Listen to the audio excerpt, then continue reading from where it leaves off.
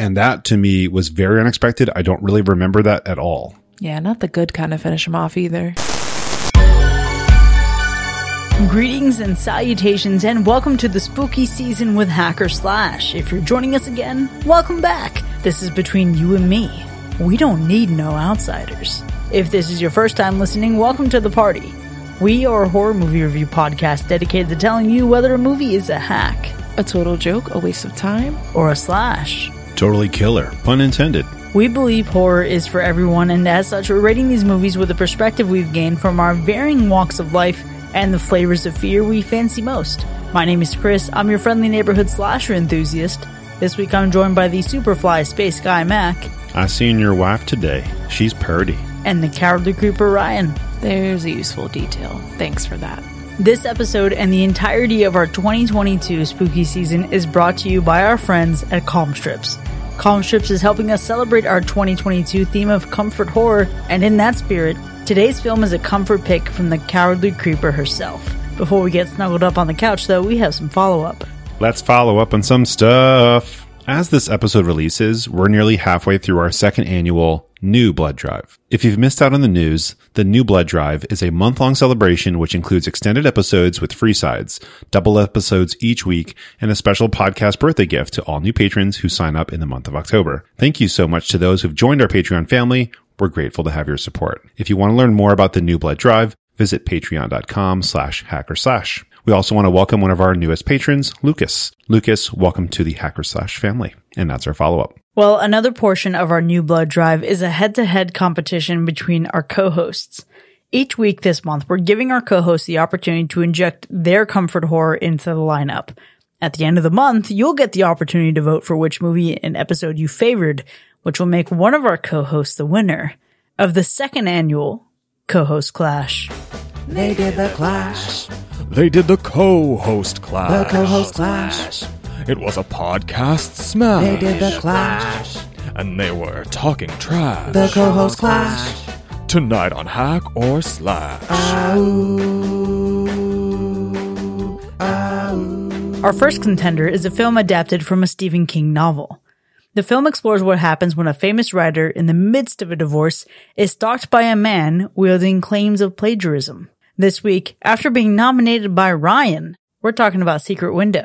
Ryan, why was this your comfort horror pick? So I know that I am the person here who's very rarely seen a movie that we review before we review it. But this one is different, and I think it comes from an era where my mom was picking a lot of horror movies. I feel like Sixth Sense, Secret Window. This is just like a time period where I do feel like I actually have seen quite a few things. They just happen to sometimes like be missing from our list. And this is one that I have fond memories of watching. I do think my mom was probably just staring at Johnny Depp the whole time. That's probably why we watched this. But I remember it feeling good. And it's always kind of been one that I've wanted to rewatch. But you know me, I'm not big on rewatching movies. So I needed an excuse to watch it again. And I think the biggest thing that's like comforting about this movie is the setting, where it's at. It feels cozy. It's where I want to be, especially in October. It's where my dreams come true, you know? Maybe not all of the movie, but a good portion of it. And then there's a certain pacing to this movie that just makes you want to kick back and relax, I feel like. Well, we'll see if it proves to be as comforting for the rest of us, but who's seen this one before? I'm not sure the last time I saw it. I think it was probably just playing on TV or something back in the day, but this is one I've seen at least portions of several times, and the entire thing at least once before this. I've seen it several times. Honestly, this is probably one of my more watched movies ever.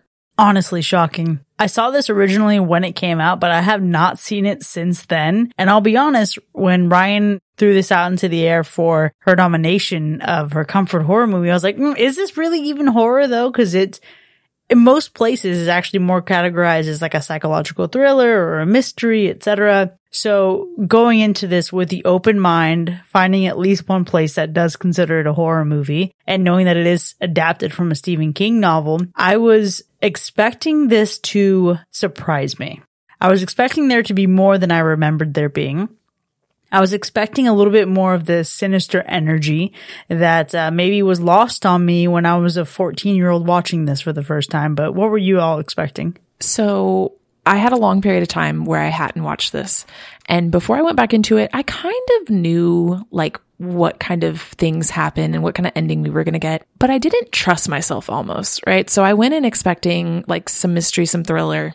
I definitely have a specific type of scary-ish movie that I love, and it is like psycho thriller. And I was so ready to go down that rabbit hole and like, you know, just get lost in some psychosis. That's pretty much what I'm here for. I was mostly expecting fairly similar, just psychological thriller vibes the whole time. A little light on the horror, perhaps. And definitely expecting a much younger Johnny Depp playing a really quirky, eccentric character for 90 minutes. Yeah, I think you go into this movie, I hope that you know what you're getting yourself into with Johnny Depp. This is a very specific era of Depp. It's pre his like fantasy arc, you know, before like Alice in Wonderland and Sweeney Todd and, you know, even before like Pirates of the Caribbean and everything. It's not quite Nightmare on Elm Street Johnny, but he's a very specific type of like artsy dude in this. So you got to go in knowing that shouldn't be a surprise. What was a surprise for me was the kills in this movie. We'll talk about gore, of course. I don't think it's incredibly gory, but there's just something about the kills that are like a bit intense, a bit more intense than I was prepared for. You know, I had pretty similar thoughts about the kills in this film, but I think while watching this, I just sat there thinking, man, I really do love just mainstream pop culture thrillers, like blockbuster thrillers. They're truly enjoyable watches many times, not every time.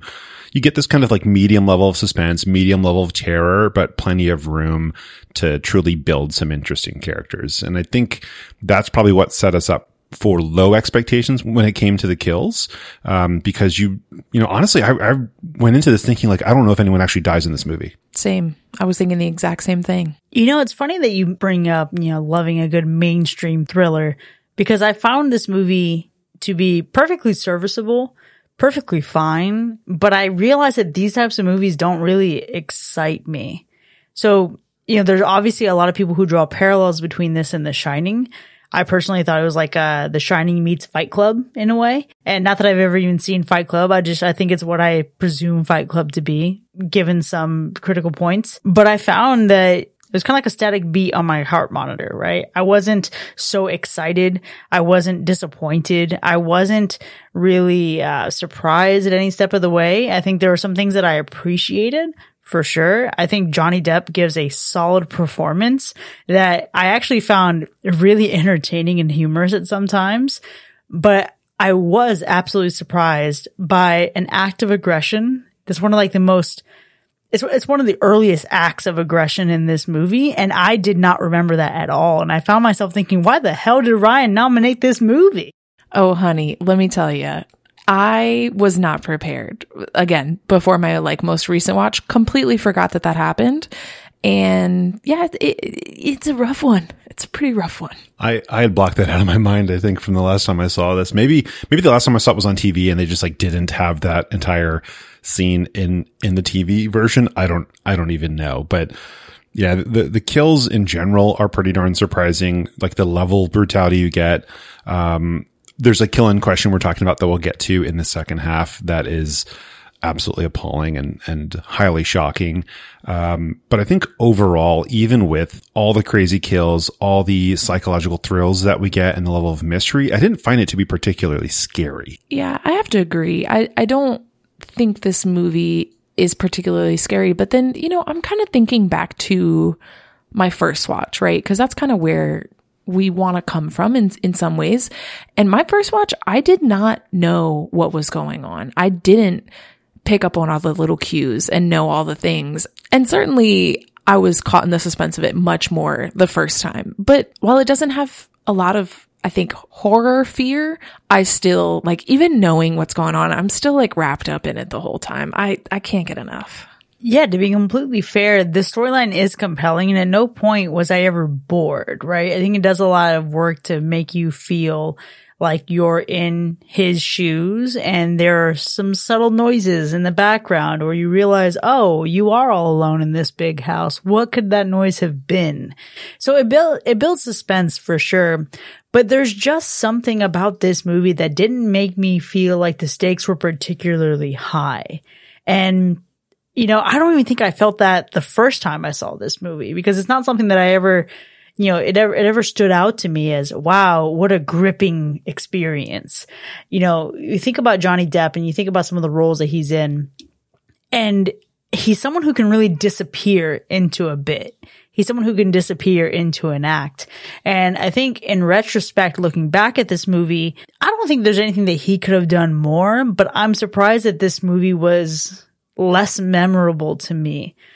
I will say, I think some of that is attributed to the direction that it goes. I think at its core, the story is not particularly original. It's solid, don't get me wrong, but I don't watch this movie and feel like, yes, this adds something to the equation that I've never seen before. It was very much caught up in that whole late 90s, early 2000s feeling of thriller, mystery, a little bit of horror.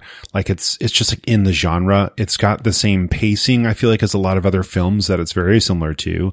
But of course, the subject matter.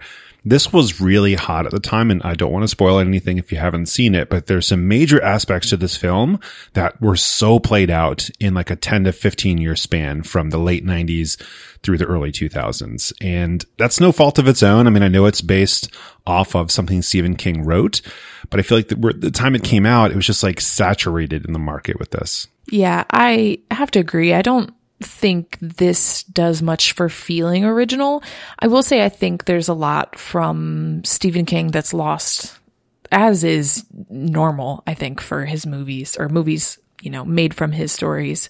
I think there's a lot lost because at the end we really get a peek into something that we don't really see the rest of the way through. And from my understanding, I think there's a lot more to the full story. So the movie definitely lacks a feeling of originality. I will say that what it lacks in originality, though, it makes up for with a compelling ending.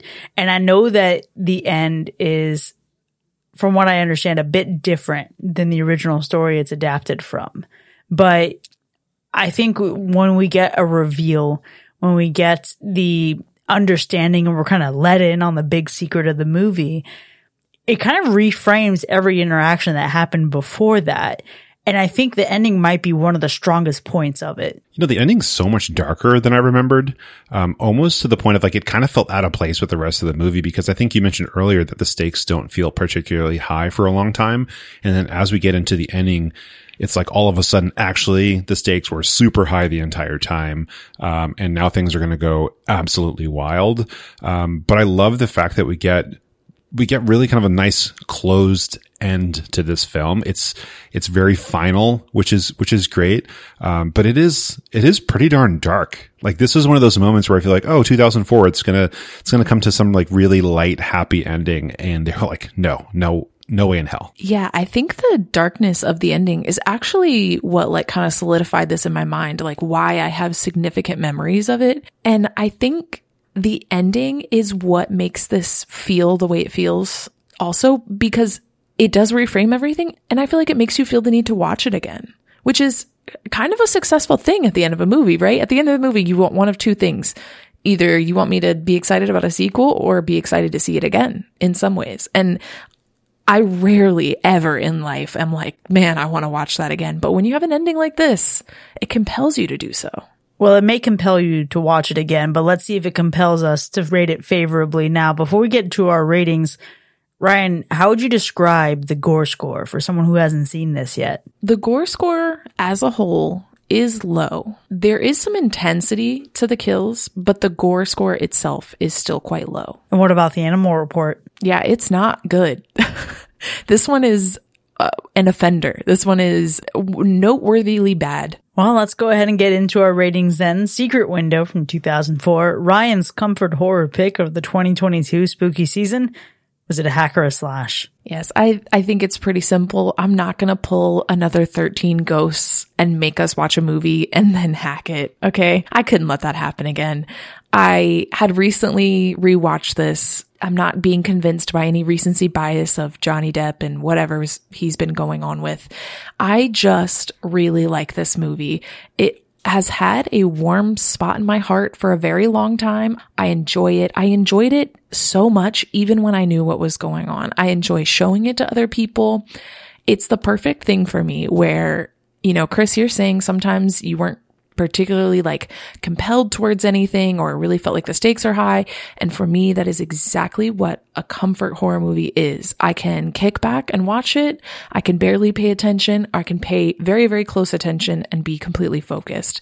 I think Johnny Depp is lovely in this. He's like, you know, the perfect realistic, sarcastic writer. You know, he could easily be this person in real life. And I enjoyed it. I enjoy every second of it. It's definitely not a perfect movie. It's a super 2004 movie, but I have to say, I think it ages quite well. So it's a hard slash for me.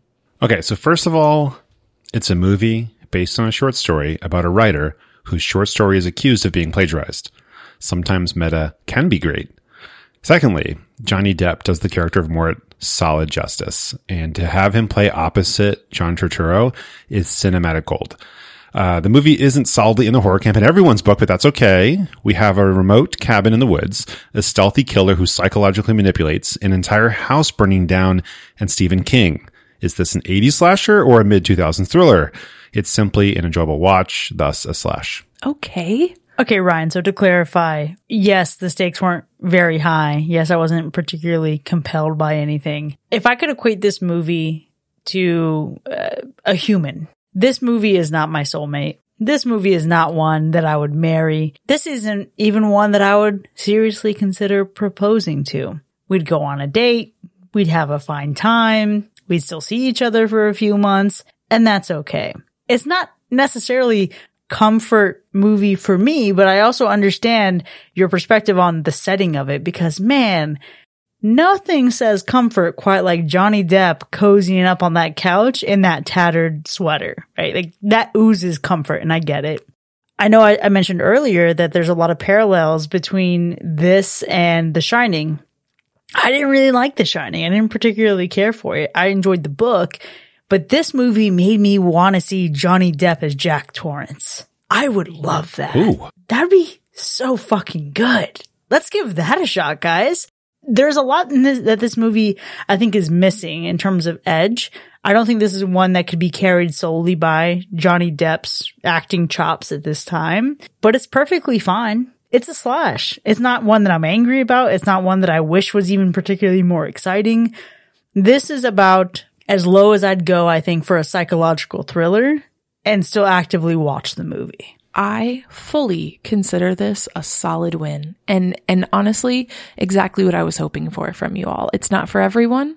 It's not intense. You don't feel strongly about it. You just enjoy it. You just cozy up on a couch with a tattered old sweater. Well, with that, Secret Window from 2004 has earned a universal slash, and in speaking of rewatching this movie, it is available for rent or purchase online, so go check it out, then join us in the second half so we can peer through that secret window together. We'll see you in a bit.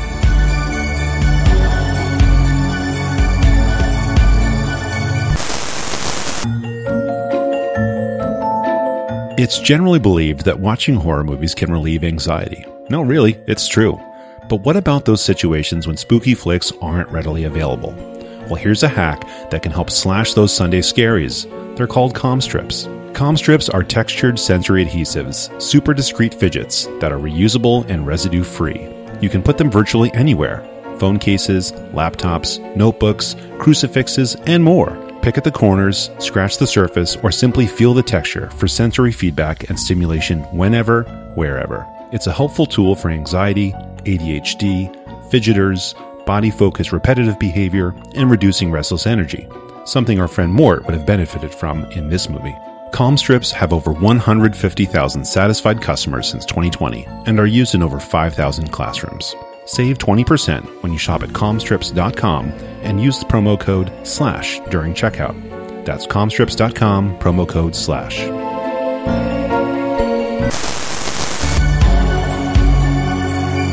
Welcome back, folks. You are now entering the spoiler zone for Secret Window, which has earned a universal slash. Now, we have a lot to unpack here, but before we get into the specifics of our ratings, Ryan, take us through the kills. So we have 4 kills in this movie, 4 deaths. There is the one extra, which is the dog. That's the offensive kill for all of us. I I cannot conceive why it needed to be what it was. And also, you know, this is one that I'm going to argue didn't need to happen. I think I probably usually make that argument in this scenario, but like, why was it so bad? I think it could have been achieved with perhaps the dog just running away. That would have been sufficient for me. Okay, so here's the thing. I didn't want the dog to die. I still don't like the fact that the dog died. But I think what it does serve as is a way to say, hey, this guy is doing things that he absolutely would not do if he'd perhaps gotten the proper help or sought the proper treatment. This is something that is so far out of his reach. Like, he obviously loved this dog. This dog obviously loved him. And I think it really just tries to just draw that disparity between who we think Mort is and who he is revealed to be. Yeah, I get it. He was such a good boy.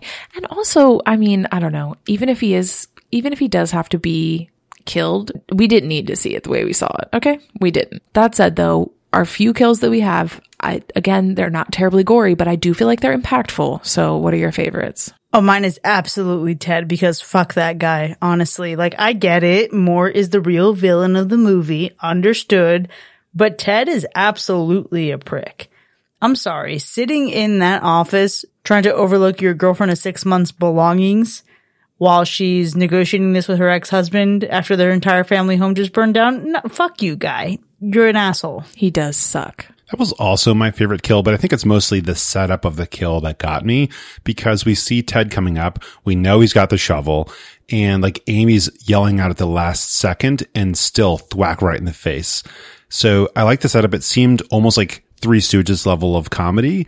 But then it's followed up with just sheer brutality, as we know that he effectively took the edge of the shovel and finished him off. And that to me was very unexpected. I don't really remember that at all. Yeah, not the good kind of finish him off either. 100%. And I know that this movie frames this to be, no matter how unlikable Ted is, he still doesn't deserve what he got. But honestly, I didn't feel anything positive about him. I didn't feel badly for him. I was more like, all right, spare Amy, but let this fucking guy go, because I'm tired of him. Yeah, Ted sucks. There's nothing redeemable about him for me. My favorite kill is actually Tom Greenleaf, because it is so unexpected, and a screwdriver to the side of the head, like a little temple stab, a little flathead into your temple. That sounds horrible. And something about the screwdriver in the side of the head really like brings vision of like what that kill was like for some reason. Like, I feel like I can imagine it in my head very vividly, and it's horrific. I feel like it just like slide into your temple in a disgusting death way. I mean, there would be so much force required, and if done wrong, you would just simply blind the man. So he had to quickly aim, hit him in the right spot, but put enough force into it to really crack his skull and go all the way through the brain. I mean, isn't there technically a hole right here? Yeah, I guess there is, which is why it's like sometimes people get shot in the head and they just end up blind because they sever their optic nerves. You know, I was recently watching on HBO Max Our Flag Means Death, and they really do pose the question of, do you know how hard it is to drive a sword through a human skull? Which I think speaks volumes for this kind of violence, and even some of the other stuff that we see in slashers where like we get a hammer claw that goes straight into a person's head. It's really just intense, and it's had me rethink the head trauma of it all. And I agree with you. Tom Greenleaf, ooh, what a way to go. You know, famously, skulls are literally made for protecting your head, your brain, your important bits. They do a job. And when they fail to do that job, it's pretty significant. Yeah, big RIP after that. It was a bummer, though, to see Ken go out with like the axe in the back seat. It kind of felt like a little bit weak for such a strong character, because I feel like Ken brought a lot to the table, or could have, had he not been taken out so early.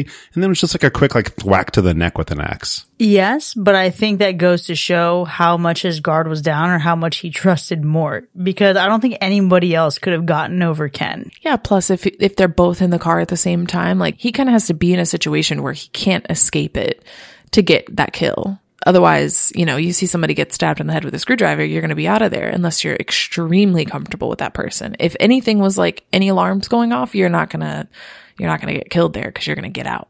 I honestly thought he was going to die in that hotel because the way they showed him, just like, you know, it just looked like the typical, he's like in bed in a button up. Like, why are you in bed in a button up? And I truly in that moment was like, oh, this is his kill scene. And I'm glad it wasn't. Speaking of button downs, can we talk about Johnny Depp's wardrobe, which was part of my favorite visual of this movie?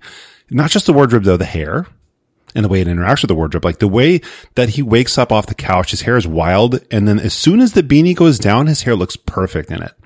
And all of the other personal like accoutrements that really build the character visually, even before Johnny Depp starts acting, we like just get this feel for him. He's not some bland button down wearing so-called writer who has to write in coffee shops to be seen by everybody.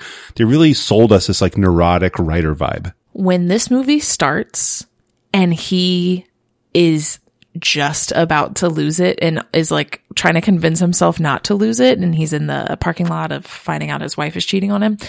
Oh my God, he has such a creepy face. Like, he looks like he's about to kill me.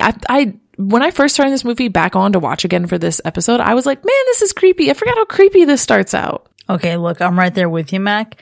Johnny Depp, best looking part of this whole movie. And I do think we can say that if Mort were a real person today, he'd be doing Warby Parker ads. Oh, the glasses were an essential part of that look. 100%. I mean, I'm not saying that I potentially have glasses that are similar in style to them, and that's maybe a little bit of bias going on, but the glasses at the end of the movie were subpar.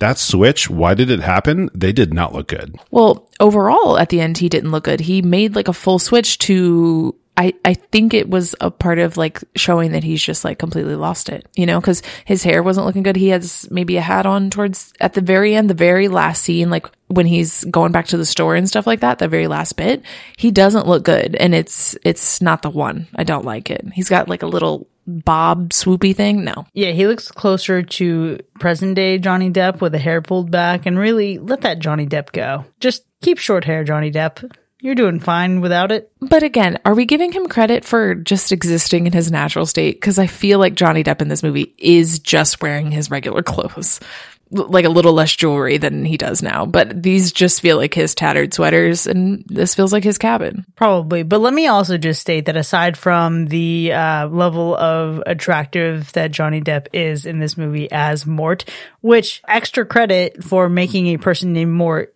seem attractive. True. That's a feat in and of itself. I think looking at the home, the lakeside home with which he is writing, with which he is kind of loafing about, wallowing in the grief and mourning his marriage, the set design and the way this house begins to feel at some points so cavernous, but also so small. The moment that you think someone else is in there, really fucking spooky, and I love the setting of this movie. I have to agree. And I have a very specific visual thing, and it's some of these like off-kilter shots that we get in the house, especially shots into the mirror. But there's a few things that happen throughout this movie where, you know, we're kind of looking at things sideways in the house, and it just gives you enough unsettled feelings to match what's going on in the story. But it's not like overdone. I don't know. I mean, I guess I could argue there's some time at the end when we have like 2 and 3 Johnny Depps on screen. Maybe it got a little heavy handed there, but there's little things that they did with the camera that really emphasized the psychosis. And I enjoyed that so much. And the psychosis leads into my personal favorite scene, which is oddly almost all the way at the end. And again, we kind of just mentioned it. It's when he goes to the store after the kills, after everything.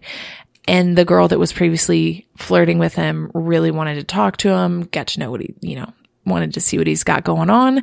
She is now literally running to get away from him, crawling out basically away from this counter, barely even wants the things that she was buying. And he's just so confident and creepy. And it's in that moment that you know that we've lost him completely. He's not in there anymore. He's full send on this psychosis, and doesn't seem to be coming back anytime soon. And I loved it. I love the end being that instead of being like a nice little wrap up, like, oh, he killed everybody, but then he just plays it off like, no, he's just out here, telling the cop that, he's just enjoying some corn. It's interesting to me, though, that at the end, he's not John Shooter in a Johnny Depp body. It's like a whole different personality or identity from any of the others that were brought up in the film. And that was a bit weird to me because I expected, John Shooter is telling us at the end, like, he's gone, I'm in control, I'm doing the things now that like needed to get done or whatever. But then the character at the end is neither of them. It's like a whole completely different person. Oddly enough, my favorite scene deals with John Shooter, and it's actually at the beginning of the film, complete opposite of yours. But any scene where we had John Turturro on screen was fantastic. But I think the first scene early in the movie where he shows up out of nowhere, boldly making this claim of plagiarism, is great because he's such a straight talker. He's very matter of fact, and he seems also like very down to earth. And I love that. Like, he makes great eye contact. He's very direct with why he's there. And initially it's kind of disarming because of his personality and his charm. He's got that whole like Southern twang going on. But later on, anytime he speaks, it's kind of like a threat nearly every time he speaks because he is so matter of fact. When he tells you, I'm going to mess you up, he's not lying. That was a decent moment. It's one that I personally did not gravitate to, but I think it's because I just was not a fan of John Shooter as a whole. Not in terms of like on principle, I was against him, but I don't know. He just kind of popped up out of nowhere. And obviously after you watch this movie the first time, you know that of course he pops out of nowhere because he's inside his head. But I was not compelled at all by the Southern twang or this boy from Mississippi or the threat of him, because obviously Mort feels threatened by him, but I didn't believe why he was threatened by him. At no point did I feel like Mort was actually in any real danger. I just felt like everyone around Mort was in danger. And that's even like the first time watching this movie, right? Maybe it's because it's Johnny Depp and like, they're not going to fucking kill Johnny Depp in his own movie. Maybe that was it. But I just couldn't buy the danger of John until it came to killing Chico, which was absolutely devastating. Just to give our listener, obviously, a whiplash, my favorite scene was actually back towards the end. And it's actually when we realize that John Shooter and Mort are one and the same. And you have this moment where Mort is talking to himself and then realizing what's happening. And he's putting on the hat. And then all of a sudden you look around his lakeside home. And then all of a sudden you look around his home and you see that Shooter is just shoot her. And we get that flashback to the beginning where he wanted to kill Amy and Ted when he found out about her infidelity. Not that I wanted him to win, not that I rooted for him in any way. And I loved seeing the depth to Mort there, because this whole time you think, oh man, he showed up at the hotel. He was pissed. He's wounded. Now he's cordial enough to take some phone calls from her, even though it's painful between the two of them. But we go back and we learn that this has been with Mort for a very long time. And we hear about the moments where she feels like he wasn't there the last few years. And this is getting worse and worse and worse for him, but he doesn't know it. So when he finally comes to know it, man, did this movie really come together? It definitely did. And something that you just said rung a bell, where I feel like one of the things that's shining adjacent from this movie is Shoot Her. Shoot Her is its own little Red Rum moment, which I feel like I like Shoot Her a little more than Red Rum, a little more than a little kid just screaming Red Rum for 30 minutes. Yeah, it's not as iconic as Red Rum, clearly, but also that's part of why I think this movie feels a little recycled. Yeah, I could see that. But back to another thing that you mentioned, those phone calls between Amy and Mort, they are, for me, what gives this movie all of its charm. I like John. There's other things, but those phone calls are where Johnny Depp just shines. He's so funny and, very matter of fact, very sarcastic. It's so freaking good. And you really, really get to know like their relationship from those calls. But boy, the gaslighting. When Amy calls and she is in bed crying, just to bring up signing the papers again. It is such a long con that she's on just to do anything to get those papers signed. And then she walks through, the house with Ted and she's like, I'm going up there. She was just crying 30 seconds ago, full sob. Now she just, all right, putting on a shirt. I'm going up there. That gaslighting is next level. And I feel like I'd go crazy from it. It's interesting though. I do feel like Amy was legitimately sad at the time. I don't think she wasn't being manipulative. Don't get me wrong. I think she was obviously trying to do anything she could to get the paper signed. But it's interesting to look back now, knowing what we know about Mort, and think about what that marriage was like for her and why she'd be going to such measures to get those divorce papers signed. So I think that's an interesting take. But the point there where you learn about them nearly having a baby together and knowing that so many marriages do not survive that, it's so heartbreaking. And I do believe that there's sadness on both sides. It's possible, like two unwell people can't make each other well. And it's possible that two people can love each other and not be able to necessarily like salvage their marriage or work through things, and they just could not be meant for each other. So many things that can go into this. But it is interesting to go back and think, damn, what must have this been like for her before we even got to the beginning of this movie? Don't get me wrong. I 100% believe that she was worried about him. I know that, there's no question about that for me. I think she was worried when she said she was worried. She wanted to know, are you going to be okay? You're starting to seem like you were some time ago. I believe those things. I don't believe those puppy dog tears though that she was spitting out. They were fake. I like though that they were able to build a pretty good backstory for what led to them becoming separated, what led to her clinging to Ted, because I feel like a lot of times it's just hey, our marriage was crappy. Okay, good enough for the script. But the fact that they were able to build in hey, for a long time he had been building up to that. The fact that he thought there was no issue for a long time, totally realism going on right there. And then Ted slipping in there and being her stand-in husband while she had a husband who wasn't there. Yeah, I think that just made us not like him from the start. For sure. And I think what makes me dislike Ted even more now in this reflection is this realization that he was probably obviously the friend who was waiting in the wings, just waiting for the moment to sneak in. And it feels less like a balanced, healthy relationship with Amy and more like him being an opportunist. And I think that's what makes him feel so much more slimy to me. I can't buy that this is just good intentions. I can't buy that, they have a relationship that was forged in some really difficult moments. And, I know we get this throwaway line about how he was pushing her to tell Mort together. But I don't buy for a second that Ted just isn't an asshole who's taking advantage of the moment and preying on Amy. Oh, for sure. But I think Amy is too. I mean, literally there's that moment where Amy's like, we're not together. And she just meant literally right now together in the same room. That's what she meant. That she said that to her ex-husband, soon to be. She said, we're not together. Why would you say that? They both suck. Amy and Ted suck. Who doesn't suck though? The sheriff. Probably one of the best characters in the movie. Has he ever been bad in anything ever? Actually, I don't know. He's the classic old man, I want him to be my grandpa. He's got some major grandpa energy going on. I think what's great though is even when he knows something is up, he doesn't let it to the surface too much. He knows something weird is going on and he is just sitting there doing his little needling or whatever, which is cool. Yeah, I didn't have too many feelings about him. We get to meet him and I thought, okay, great, another cop who's not going to do anything useful in this movie. So to see him have some bravado there at the end, I'm like, yeah, okay, whatever.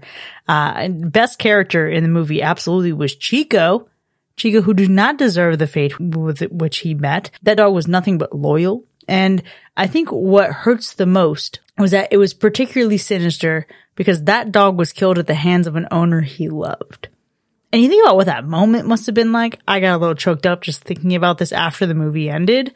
You think about dogs who tend to panic if they're having to be put down at the vet and they're looking for their owner. And it's just God, Chico, what must you have felt fake dog who didn't actually die in this movie. I know. Yeah, God bless. I just am emotionally wrecked. Why do you let yourself think about stuff like that? It's a movie. Like, don't let yourself go down that rabbit hole. It's not worth it. This movie clearly wanted me to go down that rabbit hole. That's why it did it. Not after. You're supposed to look at it and be traumatized in the moment and then let it go because you know Chico made it. He is such a cute, lovely boy. He's amazing. I love him. I love that he's a unique looking dog. Ugh, Chico's the best. Chico's for sure the best part of this movie. Unfortunately though, I struggled a little to find a worse part, but I did find one. And for me, it's like the complication of all the back and forth about like getting the magazine and like the article in the magazine. Like honestly, the details between Mort's article and then Shooter's story, I didn't care enough about all the details. I could have just gone for like a general plagiarism story. Interestingly enough, I enjoyed the back and forth with the magazine and then him finding that the magazine was cut from the copy of it. And then finding when Amy arrived at his home that he did it himself and the papers are just scattered everywhere. I loved that moment. I'm bringing it back to Chico though. Chico dying, worst part of this movie. I think that's up there, but I'm going to say the worst part is the fact that Mort also killed Ken. So I think Ken and Chico going, those two should be best buds and then haunt Mort for the rest of his life. Yeah, let's see that sequel. I have another like random mention. It's certainly not a best part, but one of the times where Mort is asleep on the couch, he dreams that he's falling off a cliff and then he falls off the couch. And I have dreams like this that physically make me jump because I think I'm falling almost every single night. So when it happened in this movie, I thought, thank God I'm not alone. And I really enjoyed it. And also it was a pretty cool visual with the water and everything. Oh, absolutely. That was super relatable. Unfortunately, despite how relatable that is, I don't think I'm going to be watching this anytime soon. Not that it's bad. It's just that I wasn't so compelled by it that I feel the need to experience it again. I think it's one of those where I don't know that I would feel a need to watch it necessarily, but I think it's one of the best features of a good thriller is that you can watch it every couple of years and it's just as enjoyable. Maybe you seek it out. Maybe it's on. Maybe somebody is like, oh, I haven't seen this before, but I think it's something you can put on and like not feel bad about. You're not going to be super bored. You'll still kind of get into it.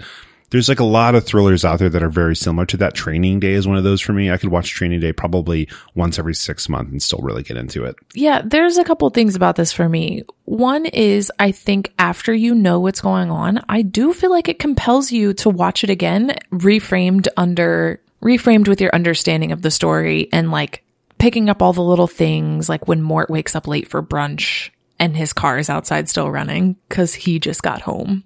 You know, like those things are so interesting when you know what's going on for sure.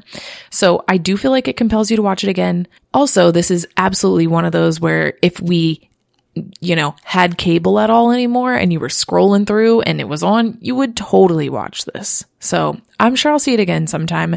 I might forget about it for 5 years. I don't know. That's what happened last time. This is my second time watching it this year. So we'll see. Well, let's see if any of the trivia that Mac has in store for you in Fact or Fiction is going to be worth not forgetting about. I feel like I have to get this right.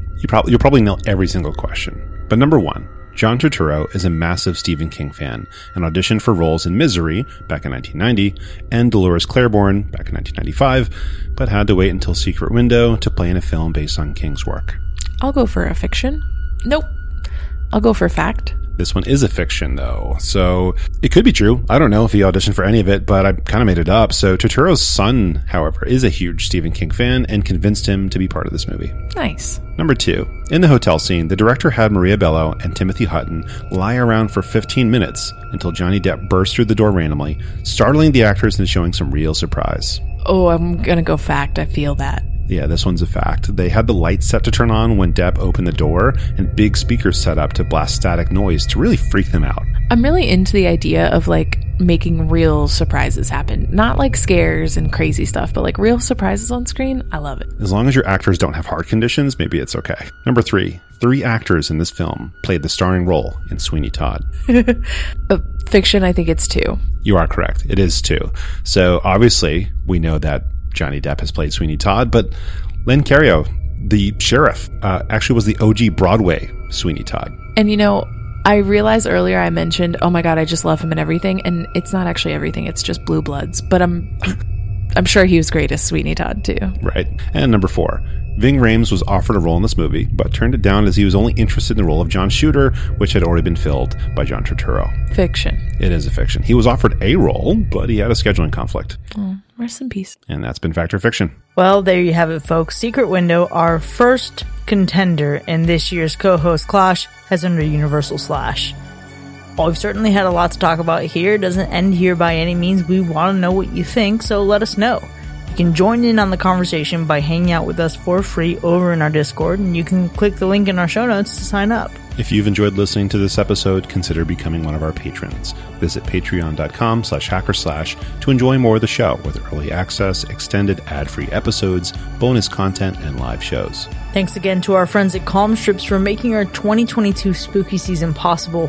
And we'll see you next time, folks. And remember, the only thing that matters is the ending. Bye.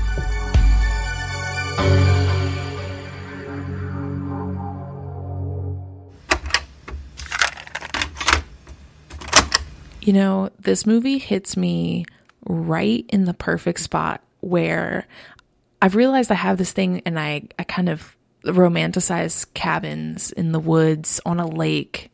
It really just seems like the perfect place to be. I'm really quite a happy person by myself. I just feel like, time in a cabin, it seems great. But let me tell you, and this movie doesn't have it, but most of these like cabin houses have like a no wall. It's just windows, like looking out into the lake or whatever. And it all sounds good, but I know I couldn't handle it. I know I'd literally look out of a window one time and be like, well, what's that shadow? And, when the whole friggin' back of the house is glass, it doesn't go well. But in my head, I would just be so happy and at peace. And I'd just sit and I don't know, maybe I'd become a writer. I'd wear so much flannel. Okay. Because I'm thinking fall time, right? I know lake houses are like cool in the summer, but like it's that time of year, you just want to cozy up, some blankets, little hot chocolate, coffee, whatever it is. Start a hobby that you didn't need to do. Start puzzles. Start building small models of stuff. I don't know. There's just so many things in my head that I would do if I had like a cute little cabin in the woods. But I know the truth is I couldn't make it for even probably 2 nights by myself. You would get to the point where you realize you have to eat hot dogs and like canned vegetables. And you would probably be like, this isn't what it's cut out to be. Not true. Do you know how much ramen I could eat? I'm good. Honestly, I did a lot of camping growing up. I'm good with like camping food and like stuff like that. That stuff doesn't really bother me. Do you think it's like the alone time that appeals to you most, or the fact that you're cut off from all the things in life that don't matter? I think it's like the feeling. Like I can feel the warmth of the experience of the cabin and like looking out over the water. Like daytime cabin in the woods sounds great. It's like once the sun goes down, then it's that time of year, it starts to cool down. The wind blows a little. It's like warm and cold outside at the same time. So then you get freaked out. It feels like someone's like breathing on your neck when you walk outside. Like I'm not taking the trash out. I'm not checking the mail. Nothing after dark, basically. I, on the other hand, am so delighted by the idea of a cabin in the woods at night, and I feel like I would enjoy it less during the day. I think I should clarify. I've been saying the word cabin, but I really mean a bougie house in the woods. Oh, I thought you meant literally a cabin. But I guess I could get down with a bougie house in the middle of the woods. Although I do have like fond, like specific cabin memories, not like the bougie house memory. I once, or maybe probably more than once, like I said, went camping a lot. And sometimes if there would be like a hurricane or something coming through, we would ditch the tent and actually go stay in a cabin at our favorite little campground when I was younger. And it was really just like one of those cabins, like you walk in, there's one room, and then you walk to the back and there's one bed and like one doorway. Maybe a toilet. Probably not a toilet because it was a campground. That's part of the problem I have with camping is I like indoor toilets and I refuse to like dig a hole in the ground and pop a squat. But like that's why cabins are kind of great if they have a toilet in them. Is it's like, yeah, I still get the experience of being in the outdoors, but I still have some amenities that I really do require. You only go camping at campgrounds that have bathhouses. How about we rent a cabin while I'm up visiting? No, not appealing. Got it. Okay, noted. Understood. Moving on. So Ryan likes the idea of it, but the reality of it is a very different thing. Well, I think we would have a great time, but I don't want a cabin. I want a bougie house in the woods. There are some really great, effectively tiny house style cabin rentals you can get within a few hours of some major cities, where you get that experience of having nice sunlight come through some good windows. You have, enough to cook your ramen and make your tea, but at the same time, like, you can limit yourself to a couple of days and you don't have to be there for an entire month or anything. Okay, I have seen a lot of really cool options on Airbnb. Some look very luxurious, mind you, but now I'm also just thinking that we should make a parody of Cabin in the Woods, like an ultra parody called Bougie House in the Woods. A parody of a parody? Can we just get a yurt in the woods? A parody of a meta parody, yes. Bless. I think one of the other things, though, about the cabin situation is, like, in theory, it's far out, right? Like, it's a long drive from everything, and y'all know that stresses me out. So in this movie, though, it's kind of more like a lake house where it's just kind of out in the country. There's still roads nearby. You're not that far away from a gas station. I feel like this is probably near a good fishing community versus, like, cabin in the woods where you need a paper map to get to it. Yes, definitely not that. But also, I think that's probably one of the flaws of this movie, because they did just make it seem like you just, like, run up to the cabin real quick. Like, they ran back and forth a lot. I'm like, I don't think y'all are making that drive if this is really where it seems like it is. Is it? I don't know that it's the type of cabin we're thinking of. It does seem more like just someone's lake house where, yes, it's near some woods. Yes, it's near a body of water. But at the same time, it's off of country road number whatever. I feel like lake houses are far away. Or they're supposed to be. I don't know. We're using a lot of words interchangeably here. Cabin and lake house, not the same thing. I think that it's far away in the sense that I'd never be able to financially grasp that in this lifetime. But the idea of it does sound appealing. I like the idea of just kind of, shutting myself in for a while and still having the means with which to go out and do some groceries or maintain some kind of social contact every once in a while. But your reference of cabins makes me wonder, have you heard of the Ketty Cabin murders? Of course not. Okay, great. Let me just ruin your mood. Oh, what's a good I can't sing the jingle because we're not following up on a movie. He usually sings, let's follow up on some stuff. Okay. Certainly it was much more suspenseful. And certainly it was much more suspenseful. Suspenseful. Mm-hmm. And certainly it was much more suspense. Okay. Full of suspense. Changing that sentence. The gore score as a whole is low. It's just an interesting low. Meaning? Why it's so spicy? I gotta do an Alexis when she's not here. Okay, yeah, let me think about... I didn't think about what I wanted to say. Nothing says comfort quite like Johnny Depp cozying up on that couch in that tattered sweater, right? Like, that oozes comfort, and I get it. Chris is straight?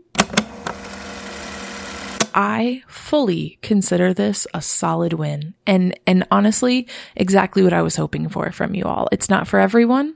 It's not intense. You don't feel strongly about it. You just enjoy it. You just cozy up on a couch with a tattered old sweater. Honestly, I think that's just Ryan's strategy to just not offend any of the voters so that she can have another win this year. Not true. I'm not trying to have another win. I truly just want everybody to rewatch this because I think most people have taken a long break from it, seen it one time, can't quite remember, and I feel like it's a great time to watch it again.